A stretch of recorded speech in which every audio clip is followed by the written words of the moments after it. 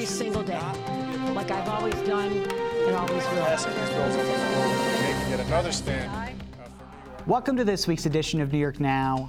I'm Dan Clark. We're almost at the end of another difficult year. For New Yorkers and a lot of people around the country, the cost of living is up, from prices at the grocery store to the cost of rent. And we don't really know when that will change. Some economists say we're headed for a mild economic recession, and that already has Governor Kathy Hochul warning about next year's state budget, due in March. My eye is always on not just this year, but also what we're going to find ourselves in next year. And I have to anticipate worst case scenarios with respect to the economy. I just have to. And that's why we'll approach our budgeting with that frame. Hochul will present her plan for the state budget next month. But this week, with the holiday weekend, we're going to take a break and give you a second look at our interview with Governor Kathy Hochul from a few months back. So if you've seen that or you're not interested, we'll see you next week. And if you're staying with us, just a note that we aired this interview in August. A lot of what we talked about, like the state's cost of living, looks the same, but other things might be different. Take a look. Governor, thank you so much for being here. I appreciate it. Thank you. Of course. So it has been a long year with you in office. Can you tell me, I'm curious, are you a different person now than you were at this time last year, you think? I am definitely a different person, so I have to imagine you've changed. Under the theory, if it doesn't kill you, it makes you stronger. I feel stronger. I feel more confident. We've had many successes that people thought weren't possible. So we've really talked about how we've governed in a very different way. And I said I'm going to come here and restore people's faith in government.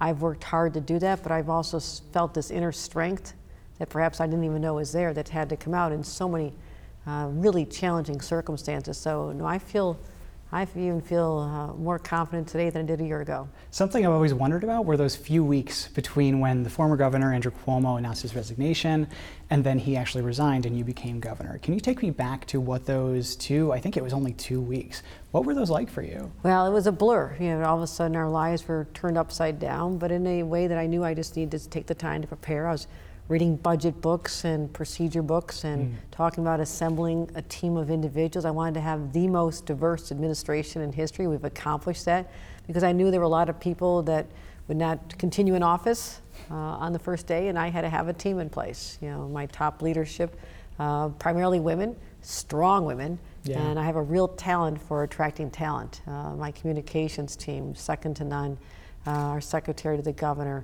bringing on Karen Persicilli-Keough, bringing on Catherine Garcia, strong policy people. So I'm really fortunate that during that time, I could start in a quick time. We didn't have a lot of opportunities for vetting and things, but you know, I had to pull together a team because literally 1 week later, we're dealing with a hurricane. Yeah. So, and kids going back to school and the uncertainty of COVID and masks or no mask and vaccines or no. So we had a lot to deal with in a short time. So those 2 weeks were part of preparation just for the position itself. You know, you're right, a week in, Ida hit New York. We're coming right up on the anniversary. Take me through that response for you. It was the first really major thing you had to deal with as governor, and it was a tragic event. And I know you went right down into Brooklyn and Queens, I think the day after. We did. We were there immediately. This community, it was emotionally heartbreaking. You know, you walk in and you see this, people who've been living in really substandard conditions in basement dwellings because that's all they could afford. And the water, raging waters came down a street and just, the water was up to the ceiling and people were drowning in their homes. And talked to one man who just escaped by, you know, breaking through his windows and he almost got stuck and he would have drowned. So it was emotional, but I also knew I couldn't dwell in my own feelings. I mean, my feeling strong empathy for people, but I had to jump into action. Yeah. They needed to see that I was a leader who could bring in the resources. Okay, federal government, what are you doing? FEMA, my state team, how we just lift people out of this. And what I also saw was that I met everybody who lived in an area. They were devastated, and I think they thought everyone just shows up, you know, when the president's there and the cameras are there. And I could see in their eyes that they didn't trust that we'd really be back to help them. So I went back the next day, just by myself, or just a couple of the local leaders, no cameras. Yeah. And then I also went back a third day. I had to show them that I'm in this for the long haul, that we are here to help you, we mean that sincerely, and I could see sort of a trust in their eyes, that they knew they had a leader now who really would look out for them. So that was a real defining moment in the literally the first week, that set us on a path to say we have to restore faith in government, and a lot of it's just showing up and saying, I'm here to help you, I'm going to get you out of this. So it was a challenging situation, but we rose to it, and I'll be back there again shortly to see how people are doing, making sure that their lives are better 1 year later. Tell me how that reflects on your personal governing style. I've known you since you were lieutenant governor. You seem to have a personal touch with people that other lawmakers and elected officials don't always have. How important is that to you? It's everything. It's everything. I grew up in a household with a mother who taught me empathy. She had a very difficult childhood, and she could have gone, being abandoned, and alcoholic father, an abusive father, and all these other things. Mother died when she was young. She had to raise younger kids. She could have been hardened by that experience, but it made her more caring about other people. And I learned that at a young age as a child, going into the homes of people who lived in great poverty, even though we didn't have much. And so I've always been that kind of person where I draw energy from other people. I seek them out. I go to where they are. And if they're in trouble or in stress or feeling worried about crime in their neighborhood, I'm showing up and saying, I've got your back. I'm helping you. So that's who I'll always be. I am most unhappy in this job, sitting behind a desk. We had a lot to do during the budget process, had to stay in Albany for many, many weeks. And we have our responsibilities. But once the end of session came and I could walk around, sit in the Jackson Heights diner the other night, or go to the Troy farmer's market with a new grandbaby a couple weeks ago. I didn't know you were there. This is my favorite farmer's market. Oh, it's fabulous. Yeah, I was pushing the baby around the stroller. I was showing her off to everybody. I've been back in Buffalo many times because of the devastation my hometown went through with the slaughter, the massacre of people innocent in a grocery store. So I believe in showing up. You show up with people and resources on your side, and you do it again and again and again. And that's how we build that trust, and I'll always do that. You've done a lot of that over the past year. What do you see as your defining moment? What do you want people to take away from the last year to associate with you? There's been a lot between Omicron, the budget, state of the state, as you said, the awful shooting in Buffalo. A lot has happened. All those combined, but also just in the final weeks of the legislative session and the Supreme Court decision. Really having to stand up and be a voice, not just for our state, but nationally, and say that we are going to stand up, protect the rights of women to have an abortion or the right to choose, and not have government mandated pregnancies, which is the outcome in so many states where you see now 1 out of 3 women are living in a state that's hostile to their rights. So I need to stand up on that issue, but also on guns. We do have a gun crisis. I have worked with the state police to bring together resources. Nowhere else in the country do we have 9 states that I brought together and said, you work together, you start sharing data. And this week, the head of ATF for the country is coming to New York to see how we did this, how we've gotten thousands of guns off the streets. So those are areas where it's not one example, but it's also saying, we got a problem, I'm gonna solve it. I was on a Zoom call with everybody in Rochester talking about their spike in crime and how 3 weeks ago I gathered everyone, I said we're doing things differently, crime's starting to head down. And maybe that's the trend, maybe it's not, but I've got my hands on all this. And so gun safety, undoing what the Supreme Court did in saying we couldn't have a concealed carry law to protect us from people who might want to carry a gun on in New York City on a subway or on a bus upstate or in a sporting event or a park or a school or a church or a synagogue. Our laws are going to be turning that around and saying, no, I still have the power to protect the citizens of my state.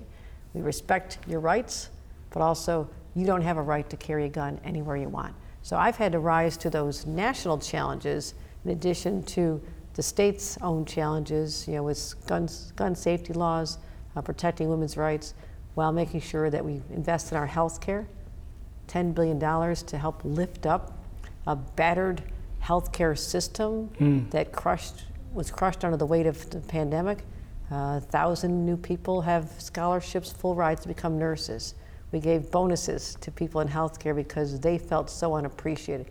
Record spending for education. So our schools can have healthcare professionals, mental health experts to help our kids get through what has been an excruciating time.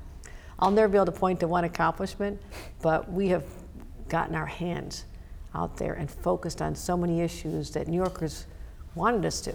And that's the kind of governor I'm going to we work hard. We put in long days. I've got a team that's second to none, and that's how we're making a real difference in the state.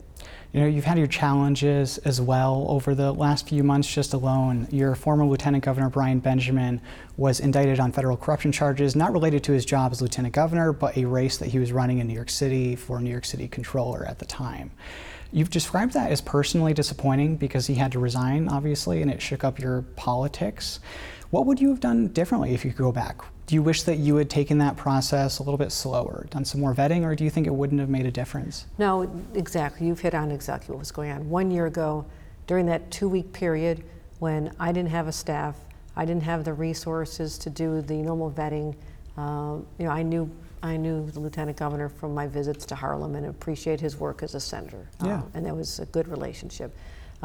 Didn't properly vet, and I've accepted that. So it was disappointing, and it happened right around the budget time. But I have assembled the greatest team. You know, from my Commissioner of Health, Dr. Mary Bassett, who left a major position at Harvard to come back, and Catherine Garcia, you know, who was this close to being the mayor of New York City. I mean, she's extraordinary to run our state operations. Best attorneys I could find. Liz Fine, communications team, as I mentioned. Karen Persichelli. I have the all-star dream team, and they have helped me build a system that is responsive and has taken the whole idea of public service to the next level. And I really want that to be one of our legacies, that people like I was as a young person was inspired as I was an intern when I was 18 years old for the New York State Assembly. I believed in the power of government to do good even back then, and I've never lost that. So I want young women in particular to have doors open to them in our administration, to build the farm team like I was part of. And that's what we're going to continue to do. So we had some mistakes, corrected them. I have a great Lieutenant Governor, Antonio Delgado, really proud of the perspective he brings to the job, his experience. And you know, we're back on track. You know, you brought up crime before. I want to see where you're thinking on that, because there's a lot of different ideas on how to reduce crime in New York and across the country. We've seen a national crime wave. Republicans have blamed it on bail reform here in New York. I know that you don't share the same opinion, but I'm wondering, what do you do about crime going forward? Are we doing all of the right things and we just have to wait and hope that they all work, or are there more things that you would like to do? No, I think about this first thing in the morning, last thing at night. I truly do. I don't want anyone to be harmed by or victimized by a crime, and they deserve to have security and safety.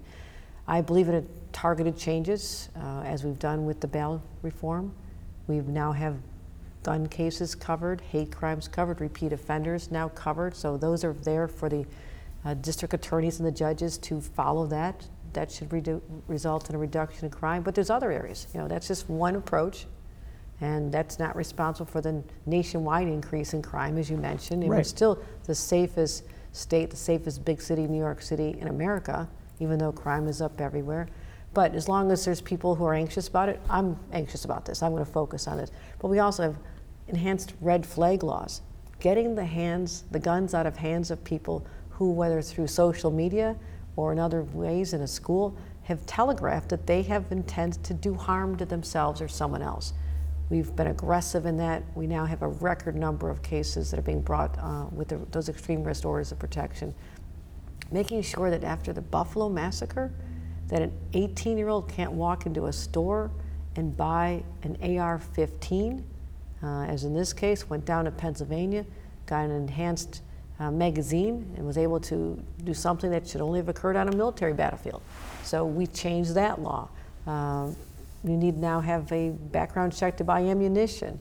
We're going to have enhanced training. So we've made changes to laws that people said were not possible, but through sheer force and cooperation with the legislature, we got them done. So it is a multifaceted approach, and one that I'm not going to let up on. And you know, just was on calls with everybody involved in law enforcement in the city of Rochester to help them get their crime rate down. And the last 3 weeks since I last convened them, the numbers are trending in a better direction because we now have a better relationship. Our state police are embedded in the Rochester Police Department. So that's what I'm doing, is finding out where I can be most helpful to help local law enforcement be able to reduce the crime rate.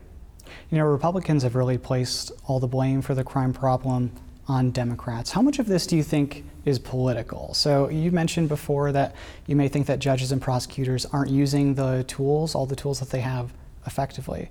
How do we change that? Is it just about the more training that you've mentioned as well? Or how do we make sure that these laws are being followed in a way that they were intended?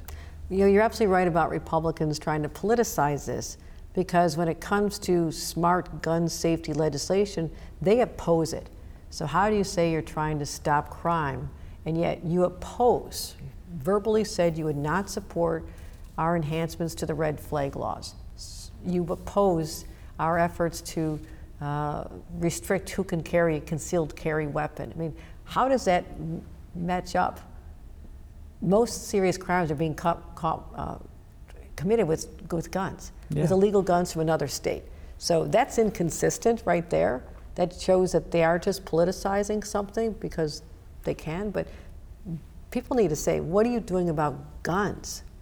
Guns are the ones that are killing people with guns. So that's just a non-starter as far as I'm concerned. You have no credibility to question what we're doing when you won't support our gun safety legislation. I also feel like this is one of those issues, the bail reform issue, that the public doesn't really understand as much as we do. We read these bills, we talk about it every day, it seems, and everything just seems to be kind of jumbled in this political mess on television through ads, online through ads. So that brings up my point of your first full term, looking next year. You have an election in November for the governorship. It'd be your first full term in office. Tell me what's at the top of your accomplishments list. What do you want to get done while you're there? Right. And we'll continue to focus on public safety. We'll continue investing in, as we have, triple the amount of money going to the violence disruptor programs in cities where the crimes are being committed, making sure that our police have the resources they need, that they'll continue to do the work we want them to do and support them. But also, you know, aside from public safety, we have a real affordability crisis. We do. I was going to ask you about that next. I am laser focused on not just the $25 billion record amount of money we're putting toward building 100,000 affordable housing units, but what other strategies can we use, whether it's changing zoning, transit-oriented development. There are ways that we can make this state more affordable for everybody, from the young people that are literally fleeing Silicon Valley. Young people with technology backgrounds and degrees are coming to this state in search of the energy and the vibe. And it's not just New York City, it is upstate as well. What I'm seeing in Albany and Rochester, Syracuse, Utica, Buffalo, Binghamton, it is transformative. The jobs that are coming here, I literally sat down with a major company, talking to them about the talent we have in New York State, upstate. And people want to live here. But what has happened after the pandemic, people discovered many of our communities upstate, the price of housing went up. And I want people to be able to have the joy of home ownership. That's how you build wealth. So we're focusing on more strategies, and I already announced some, but we'll continue to announce more strategies to give first-time home buyers an extra lift and to make it easier for them. So that'll be one of our top positions, as well as continuing to stabilize the healthcare industry. I said I want to increase the healthcare workforce by 20% in 5 years. Now it's down to 4 years. So we have to continue focusing on stabilizing that, as well as focusing on education. The kids who were hit so hard by the pandemic, we need to give them a good education, but also probably mental health services where many wouldn't have needed it before. But let's take the stigma away. Your child's struggling, that's okay. A lot of kids are struggling. And we have to start investing in helping get them through the trauma that they just experienced with this pandemic. Yeah, I think for everybody. I think everybody after the pandemic is dealing with mental health issues unparalleled. I mean, I just took a month off of work, for example, just because of that reason. You just need to reset a lot of these times. And it's okay. We have to say to people, it's okay, we're all human. Exactly. We've been through a lot. Exactly. We've been through so much in the past few years. I want to go back to schools for a second. So the state is ending a lot of the COVID restrictions that were in schools to align with CDC guidance. How hard was that a decision for you? Was it easy just seeing the numbers and saying, okay, now we don't have to do this? Or was it a more deliberative process? No, we analyze the numbers nonstop every single day. We're looking at the numbers and the trends. And you know, where we were this time last year, we're in a very good place. And all of a sudden, kids are back in school, people back indoors, the numbers started going up. And then they started coming down, and we're thinking by by November, we're in good shape. And then the end of November, Omicron shows up. And we were the first state to really take that seriously.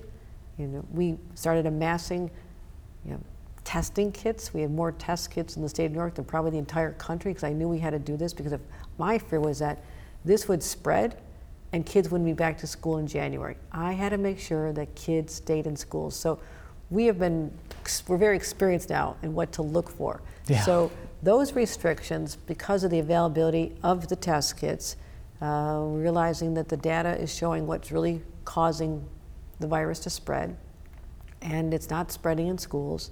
So why not take away some of those, the stressors that are associated with reminding people that we've been through a pandemic. When you don't need to, we won't. When we need to put in restrictions, we will. So I don't want to be just continuing things because they've been there. But I've said to everybody, if we see a trend, numbers start going up, we're going to talk about things differently. But right now, I'm empowering New Yorkers.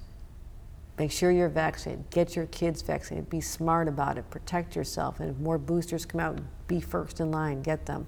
And I'll always make sure we have supply. That's what I have to continue doing, is that I don't ever want to have supply chain shortages when it comes to protecting the health of New Yorkers. The Omicron booster is going to be coming out here in the next few weeks. Hopefully, fingers crossed. Are we ready for that? Yes.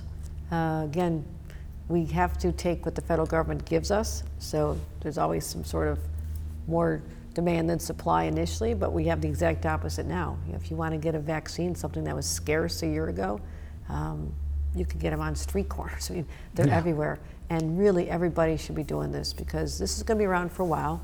And our hospitalizations are down.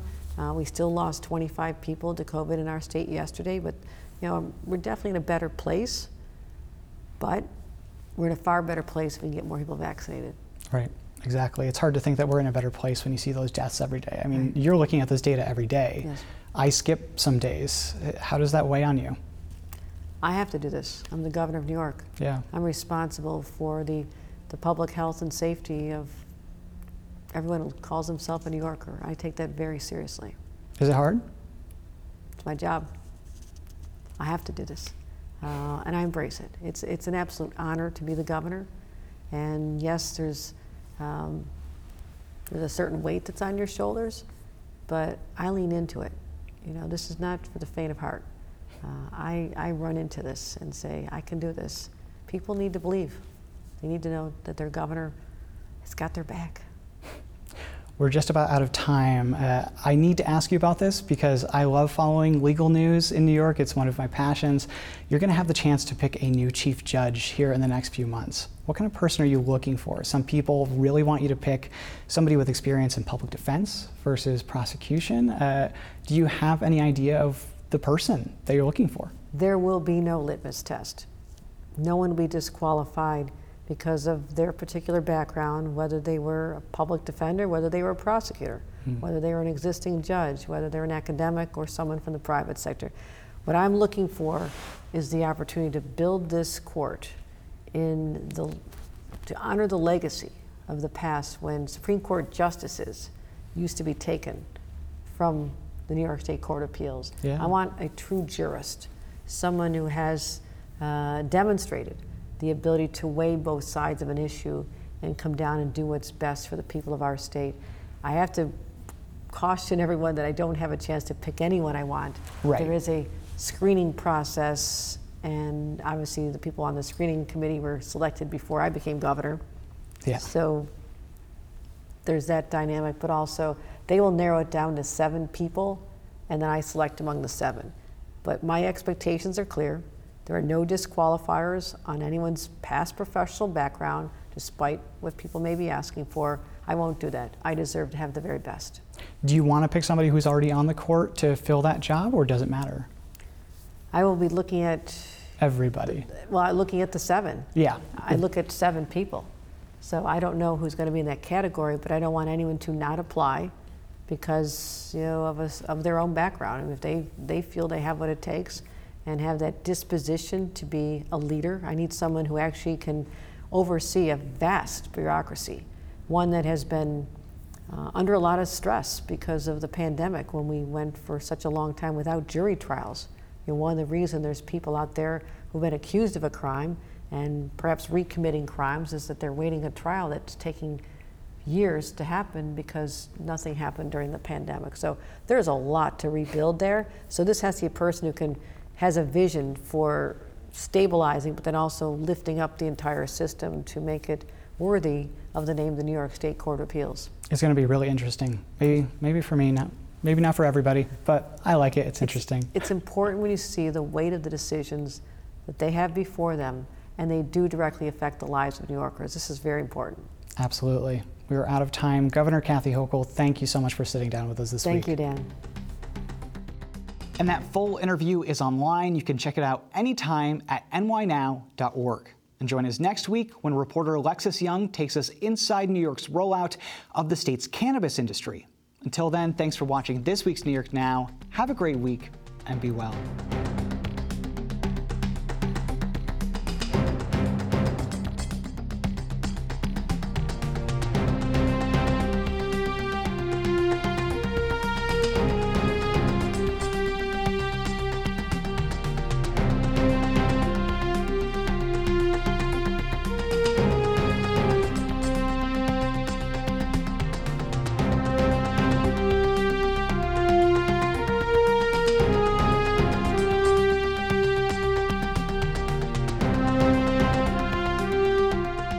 Funding for New York Now is provided by WNET,